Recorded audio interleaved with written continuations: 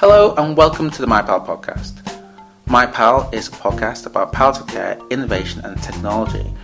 It's wonderful to have you here with us. So if this is your first time, thank you so much for taking the time out to listen to me. Hopefully it will be of interest. If you've been listening before, then thanks a lot for your ongoing support. It really makes a difference of people listening to this, and hopefully you're getting something out of it. I'd just like to apologise for the delay of getting this episode up. It's been an incredibly busy period. The summer period is the conference period. We have had a lot of medical conferences where I've been attending. Most recently, the British Medical Association Conference for Medical Academic Representatives. But before that, we had the European Association of Palliative Care Congress that took place in Copenhagen, and before that I also attended the Association of Palliative Medicine, the UK APM conference that took place in London. So just because of the amount of conferences, the opportunities to meet other people, share ideas, I just haven't had the opportunity to do the podcast, but I'm here now. Now, in this episode, I thought I'd just talk a little bit about my ideas of culture and how cultural practices affect palliative care and how culture might be important in acknowledging how we can take palliative care forward. Now, for me, a good starting point about culture is to ask the question, what is culture? Why is culture important? And by having a look at the trends of what's going on in society helps us to explore this further.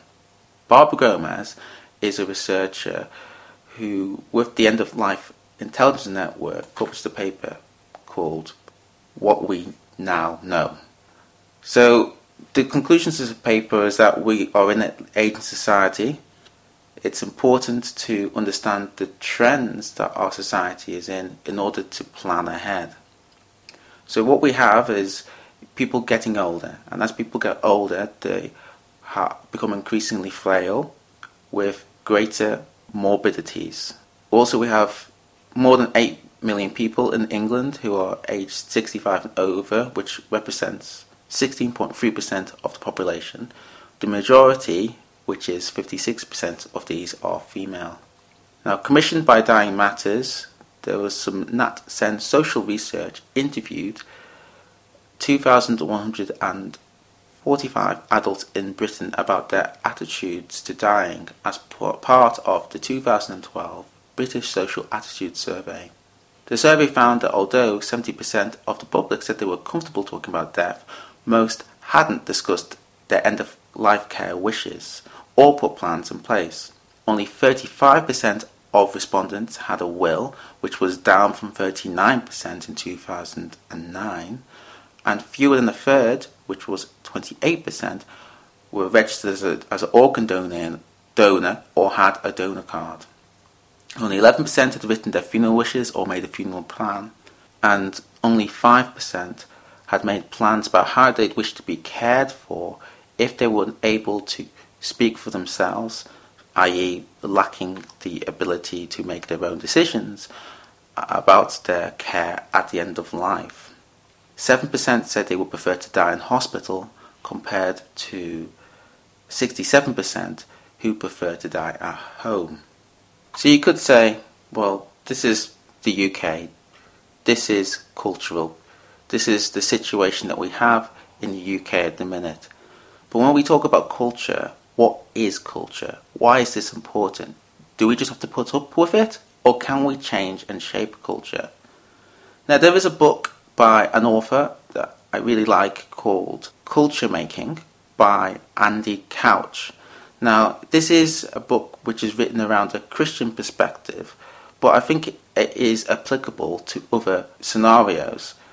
Andy describes culture as what we make of the world. Culture is, first of all, the name for our relentless, restless human effort to take the world as it's given to us and make something else. He also goes on to say, culture is how we make sense of the world by making something of the world.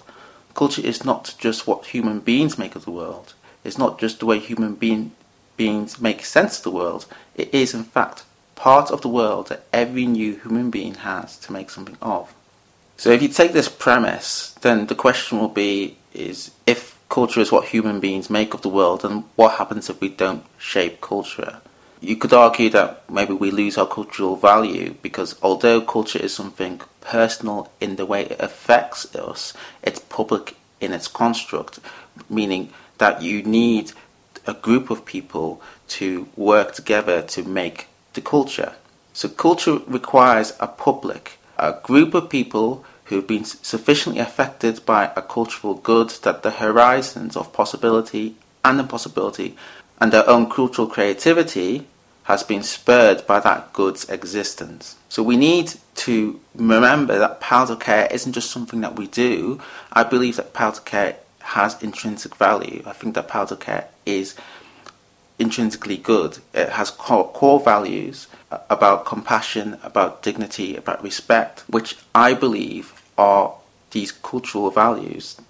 So I think if we look at different cultures and say, well, as a society we don't talk about death, or as a society people are afraid about death, I don't think it's enough to condemn culture. I don't think that actually improves anything.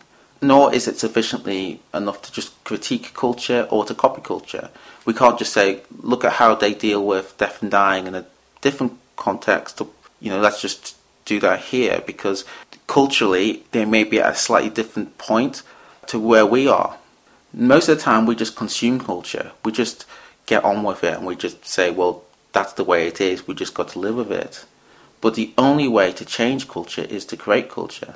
So if we want to be more caring and compassionate society that values the vulnerable, the weak, the dying, then we need to shape culture. We need to facilitate discussion, community involvement, so individuals realise that life is finite, death is normal, the importance of palliative care and advanced care planning. So at the recent APM conference, David Brooks, who was our outgoing president, made an excellent statement. He said, we need to be apologists, not apologetic about palliative care, meaning that we need to explain the importance of palliative care to society without apologising for what we're doing. In order to engage society, we first need to be in society. At the same APM conference, Baroness Neuberger highlighted the importance of community discussion. There is, in my view, a myth that people don't talk about death and dying. However, whenever I personally meet someone in a taxi or a party or just generally out and about, they're always quick to talk to me about their personal experience about death and dying. So imagine this. Could it be that people are actually willing to talk about death and dying, but just don't because they just haven't been given that opportunity, or lack opportunities to do so in the culture that I'm in, that maybe you're in? Are people having these discussions, but we're just not part of it? So at the APM, Baroness Neuberger also highlighted events in the UK with organisations like Dying Matters. So in the UK, we have a Dying Matters Awareness Week, and Dying Matters are a fantastic organisation that are trying to create that discussion about death and dying and palliative care issues. However, she posed us a question asking how many people in the audience had actually been to the events that Dying Matters had organised. Some of the things that Dying Matters do are death cafes. So you have coffee shops where people come to have cake and have discussions about death and dying. And that might sound morbid, but it's actually a way to try to get people talking about this normal part of life that will affect us all in some way. But how many of us have actually had that community engagement? Atul Gawande is a surgeon and a writer from Boston, USA, and he's recently wrote a book called Being Mortal, and he's conducted a series of Reef Lectures, which is a series of lectures on the BBC, Radio 4. But again, another question that I have is how many healthcare professionals have heard these lectures, listened to the lectures, have read his book, and have discussed it with their patients, family and friends. Even if we look at the wider media, if we look at media that's aimed towards children, I'm a big fan of films. I've got 2 small children and we sit and watch films together like Disney films, and my 2 boys love the film Frozen at the moment, and in the first 10 minutes of the film Frozen, the parents, the 2 lead characters, Anna and Elsa, their parents, they die in a boating accident. The scene then shifts to a funeral scene, and then following that, the two sisters have to live with the grief of the death of their parents. So we see similar themes in other Disney films, like The Lion King, where Simba has to come to terms with the death of his father Mufasa, and also the legendary death of Bambi's mother. So I recall watching the Frozen film and Lion King with my son, and during the death scenes he stopped to ask me what was going on. So we briefly discussed life and death, the little boys and little girls who don't have their mummies and daddies, and how we need to care for them and be supportive. Even in the Teenage Mutant Ninja Turtles comics, even though that these comics are aimed at a more mature demographic, I was recently shocked to learn of the recent death of Donatello, who's my favourite turtle. And I actually have taken this really hard, and I became quite angry about it when I heard about this, because I felt like this image of my childhood had been just completely destroyed because the comic book artist had killed off my favourite turtle. However, what it did make me realise is that the importance of art in general has as a vehicle to stir powerful emotions and discussion. You know, I got worked up with the death of a comic book character, and that was through something that I saw and read about in the media, in the arts. So I do think that this actually tells us something about how the arts can be used as a vehicle to talk about death and dying, and if we're not part of that, then there's a big opportunity that we're missing. Another story is the story of a dragonfly. It's a story again which is written by a Christian perspective, and it's to help children come to terms with death. So the story highlights how a water bug is climbing a lily stalk, disappears, leaving the other water bugs to wonder where this water bug went.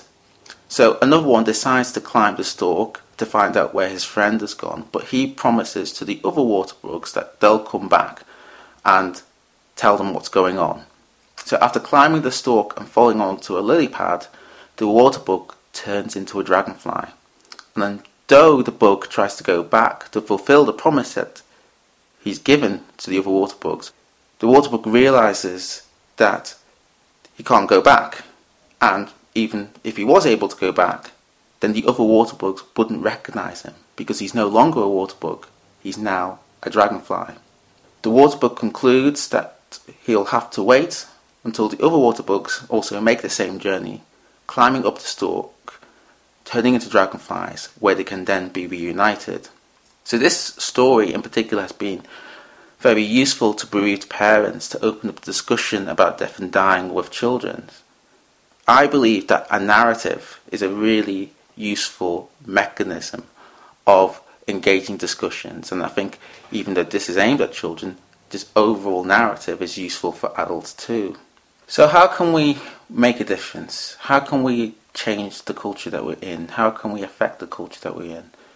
If we think of culture as a river, the best way to affect the flow of a river is to get upstream. So if we want to create culture or to change culture, we need to engage with the public and wider society and policymakers upstream to make a difference. For that, I think it requires us to think differently, which will enable people to act based on the value and the importance that they now see in those actions. If we want people to think differently, then we need to talk. We need to talk more. We need to keep on learning and seeking opportunities to affect the culture in whatever area that we find ourselves in. I think we need to be apologists about powers of care. We need to promote and we need to share information. For that, we need evidence of best practice. We need research. We need to keep on demonstrating that palliative care is something that is inherently good and valuable. It's useful to have articles and evidence showing that palliative care is cost effective, but I think the overriding principle shouldn't be about cost, and it should be that it's something that's inherently right and inherently good. There are many ways that we can engage with society. Talking is something that we can do, but also we need to use the tools of the age to do that. Social media is a form of communication which lots of people are using to discuss death and dying. I think How people use that depends on what they think is appropriate and also what people are comfortable with. But I think it's a very valuable tool that should not be ignored. It's really a communication tool of the age, and people should use this as a way to share information, collaborate, and discuss in a wider area. So hopefully this episode of My Pal was of interest. Thank you once again for listening to My Pal. If you want any more information about myself, then check out my website, which is www.amarawosu.com. That's spelled AMARANWOSU. Music on this podcast is kindly provided by my good friends, Year of the Fiery Horse, who will play us out. So until next time, goodbye.